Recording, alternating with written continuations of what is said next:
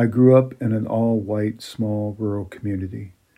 When I first heard of Juneteenth, I was well past my middle ages. And that is an incredibly sad truth about our American education system. Millions of Americans had never heard of Juneteenth when it came up as a holiday. So, what does it mean to me? I was shocked when I read General Order Number 3. This is the correspondence Major General Gordon Granger read to the enslaved of Texas on June 19, 1865. I recommend you find a copy online and read it. In part, it says, "All slaves are free." Just stop a moment and imagine what those words would sound like after a lifetime of being enslaved.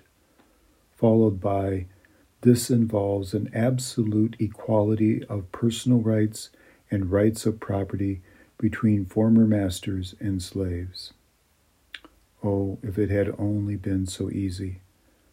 Now, as an adult, having supplemented my meager public school education with decades of reading and working in small ways for social justice and civil rights, I know that as a nation some advances have been made toward absolute equality.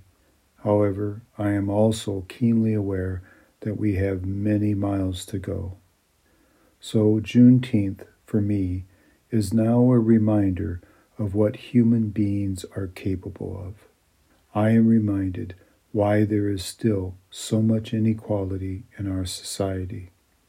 And Juneteenth inspires me to do all I can to try and move us another mile down the road to absolute equality. I am Dan Kenney, and this is my perspective.